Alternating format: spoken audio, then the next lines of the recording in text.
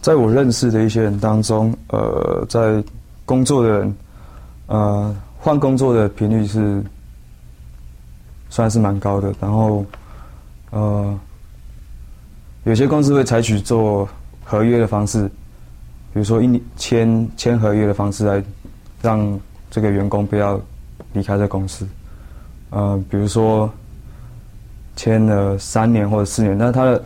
他的薪资会变高，但是他必须留在这间公司3年或4年。但是有些公司不会这样做。如果是我在想要换工作的时候，我不会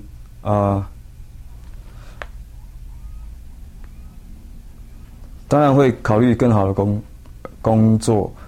因为有很多外在的因素，像经济的压力或者是家庭的因素等等，这些都是我会考虑的一些因素。有些国家的人认为，一个人应该为自己做最好的打算。比方说，任何一个人如果可能在别家工作找到一个更好的工作，他们就应该离开本来的公司，去新公司去上班。我们的国家在中国，这个事情是很正常的事情。现在人家的调查认为，在中国高等管理人员每15个月就会更换一个新的工作，在一个新的一个公司做事。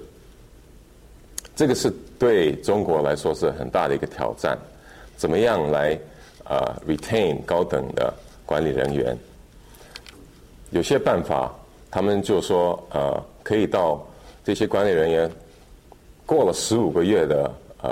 工作了以后，可以到国外去受高等管理训练，或者呢，他们现在做的目标是比较长期性的。还有别的就是目标跟那个受益也是跟比较长期性的计划联合起来。这个情况是比较在上海、北京、广州这种大城市，这种更换工作的问题是比较普遍。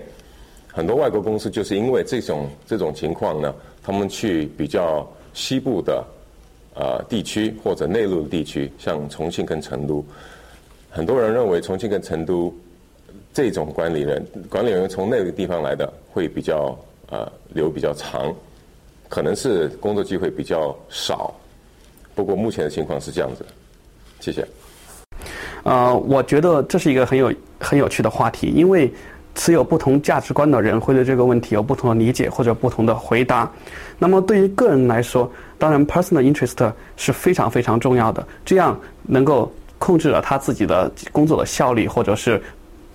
放在工作上的这种自己的就时间啊或者能力的一种反应。那么对于公司来说呢，公司最主要的是如何去创造利润，所以对于公司来说，公司的 interest 就是创造利润也是非常重要的。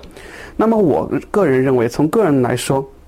最好是能够把这两者能够统一起来，那么就是让自己的兴趣和公司的兴趣能够结合起来。那么这要需要你早做准备，那么多做准备，早做准备。无论从自己的学业或者说你找工作来说，尽量找适合自己的、跟自己的兴趣有关的一些工作。当然呢，如果你在工作中间这两者出现了冲突，我觉得还是在某种意义上说，先以公司为重，但同时也不要放弃自己的这种兴趣，因为可能在以后的什么时间里，你同样可以有可能再用到你自己的兴趣。OK， 所以谈到这个换工作的问题，然后在一个公司待，那是不是就说别的公司有比较好的机会，那你就跳过去，还是说对你的公司有忠诚度，需要想到你公司的未来，不是想到个人的未来。那我想这个是一个有时候是一个复杂的问题，因为我想，假如说公司给员工有合理的待遇跟回馈，那我想在道义上，这个个人对公司也应该有相对的一个回馈。那当然也不能完全说为了公司着想，因为个人的利益有时候还是非常重要的。所以假如说在一个公司你觉得没有前途的话，那别的公司给你比较好的待遇，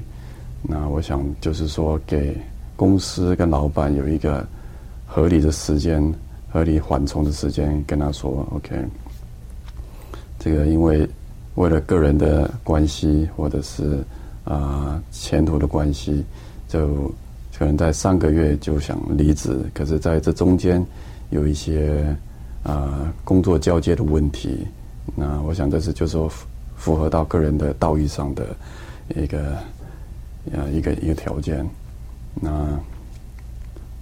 基本上就是这样子。